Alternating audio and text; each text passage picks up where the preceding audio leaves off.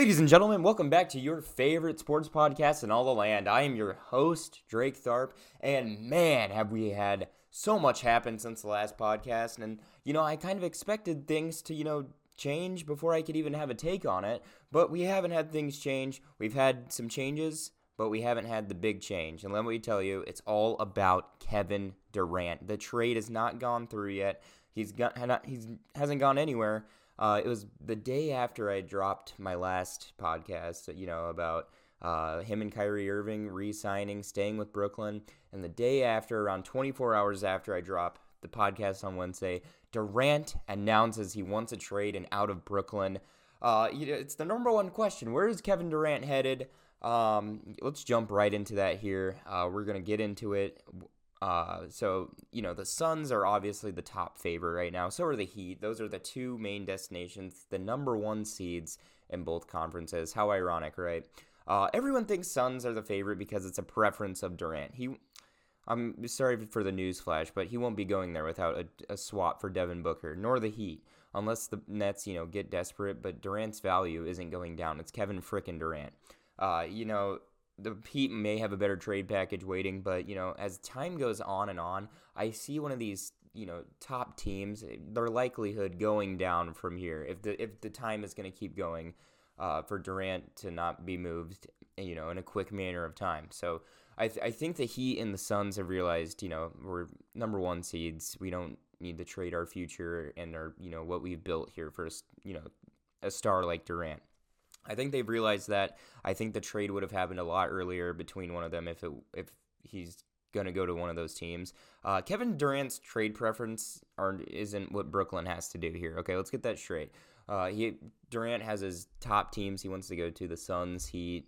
But, to be honest, in my opinion, he's most likely going to get traded to a lower-seeded, kind of rebuilding playoff team. Maybe a team in the rebuilding stage like the Raptors or the Blazers. Those are my top two teams right now. Likelihood for Kevin Durant to go to. Not who I'd like him to go to, but those are my top two destinations. Those are the likely, destinations in my opinion for Durant. They have the pieces, picks, young players. Brooklyn can make a lot happen out of those two teams. We kind of saw what happened with Ben Simmons, not playing at all, and his value just starting to decrease. And it's not going to happen like that with Durant, but I think as time goes on and on, those better teams, the ones who are top seeded in the playoffs, like the Heat and the Suns, their likelihood of getting Durant is starting to go down.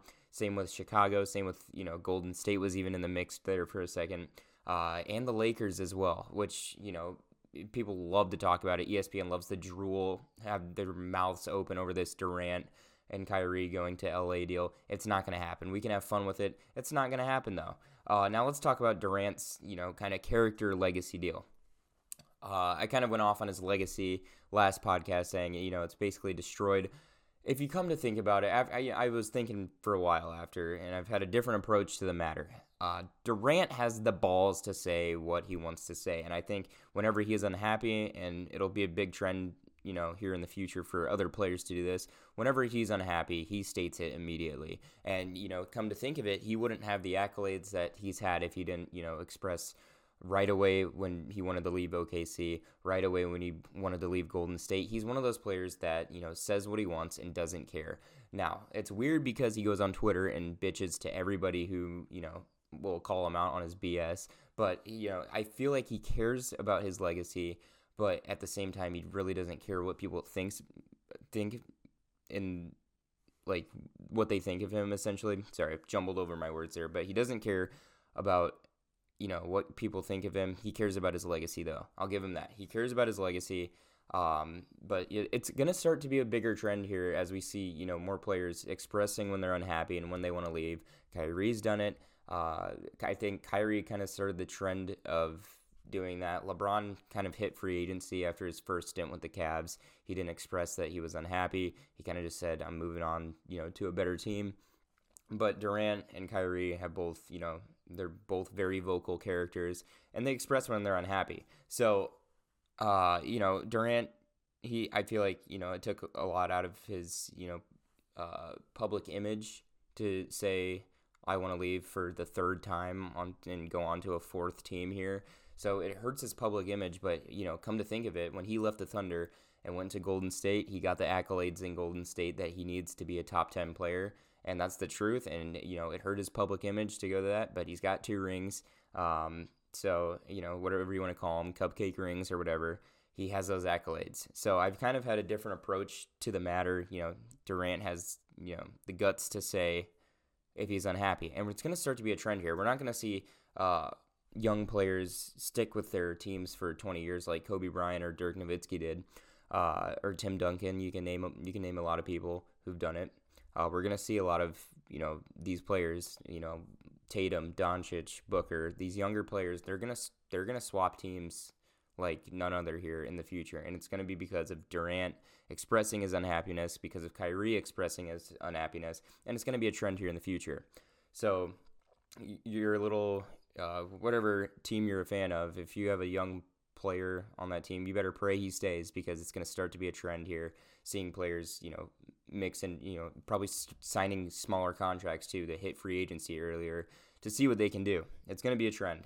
Kyrie Irving, what we were just talking about. So I have a different approach on him. I do think he and Durant will be traded separately despite their wishes, and Kyrie will be a Laker here within the next week or so in a deal for Russell Westbrook. It's not because, that's what everyone's talking about. It's because it's the only thing that can happen with Kyrie, okay? His stock has gone down tremendously over last season with the whole unvaccinated deal, missing numerous games, injury. I think Kyrie's, trade stock has gone from a 5-star trade deal to a 2-star over the last season, and what's transpired over this season.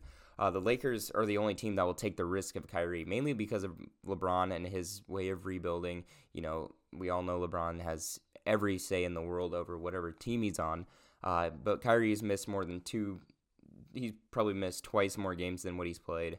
The Lakers are the only team that's going to take that risk, because they are the only team that's gone all out completely due to LeBron's wishes, and would like to win now as LeBron's prime is dwindling closer, to age 40, and Father Time's going to take over. So Kyrie was probably, he's going to land in LA within the week here, and Russell Westbrook's probably going to Brooklyn. And we'll see, what kind of team they build over. Brooklyn's going to look completely different. There might be a new 12-man roster over there by the time this is all done.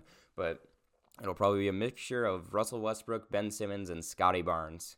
So that's your next big three in Brooklyn. I hope you guys enjoyed the Durant, Harden, and Kyrie Irving sweepstake. And if I were to tell, a Nets fan that this is going to be your team next year, he would have slapped me silly. But that's what it looks like it's going to be. I think Durant's top destination, the Raptors, and then maybe the Blazers, and Kyrie will be a Laker by the end of the week.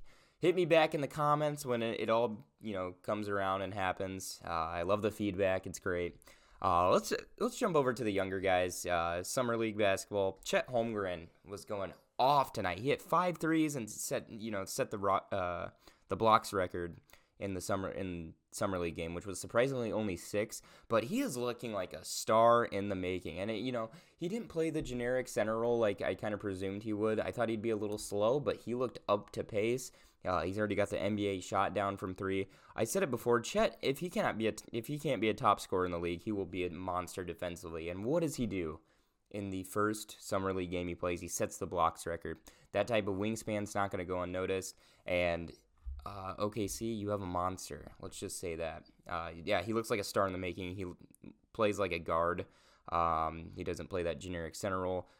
Chet Holmgren, possibly Rookie of the Year. We shall see. That is your Summer League look. I need a name for this segment, because each week we're going to take a look at a Summer League player, and, keep your eyes open on the young stars in the making in the league here. I need a segment name for it, though. I don't know. Anywho, let's jump to the finale of the show. We're jumping all the way over to college football. The idea of super conferences, it has now become a reality as USC and UCLA are leaving the Pac-12 for the Big Ten. This whole idea of super conferences, I love it. I'm not huge on change when it comes to, like sports leagues or, like changing things up in the NBA conference wise or maybe in the NFL conference wise. But here in college football, it would make things a lot easier for the playoff route. And here's why. I think it makes the playoffs conversation easier to decide. I think they will expand to 8 teams eventually.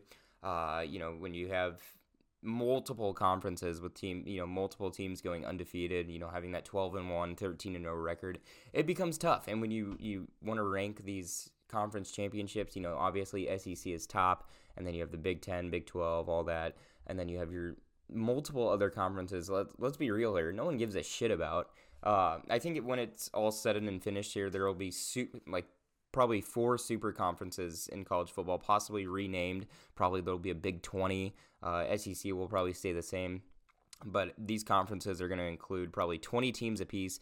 And 2 out of those 4 super conferences, 2 teams from those 4 super conferences will each have a spot in the 8-team playoff race. I think there's going to be divisions. There's probably going to be 20 teams per conference, 2 divisions, 10 teams in a division. It's going to probably look like, kind of an NFL deal, but, probably a lot bigger conference-wise. It's wonderful. I think it adds more element to the game, and it's going to create different rivalries. We could see a Nebraska-USC rivalry here in the future. I think it's great. I think it's going to be fun. It adds more element. I think a lot of these rivalries in college football have lasted too long, and I think it needs a new era. It's great. I love it. It's going to make the playoffs conversation a lot easier to decide. There's not going to be a lot of controversy like there has been every single year in college football. So expect probably Notre Dame to step into a new conference here. USC and UCLA have already made the move. Expect Clemson probably to be in the SEC by the end of 2025 or something like that. It's going to be great. We're going to see a lot more rivalries, a lot more element to the game. It's going to be crazy once this all becomes a thing. I think it's going to, like I said, 4 super conferences, 8 teams in the college football playoffs. It's going to look great for the future. And this is what our kids are going to grow up watching. Probably, Nebraska-UCLA rivalry, like I said, Michigan State-UCLA, or something like that along those lines. And, with these conferences, there will be, new rivalries in order. So it's going to be good. I think it's going to be great for the sport all around, and it's going to probably help a lot of schools catch bigger names. So we'll see, schools that have been argued to not play top teams, like say UCF that one year when they went 14-0, absolutely obliterated everyone. We could see them in a tougher conference, and there won't be controversy on who should be in the playoffs. So I think it's great. I think it's awesome. And yeah, I think I've said enough on the topic already. That was the show, everybody. Thank you for watching. I think it's episode 40. I'm not going to lie. I think it is, finally. I've been teasing the fact that it's been episode 40 for like the past 5 episodes. I can't keep track anymore.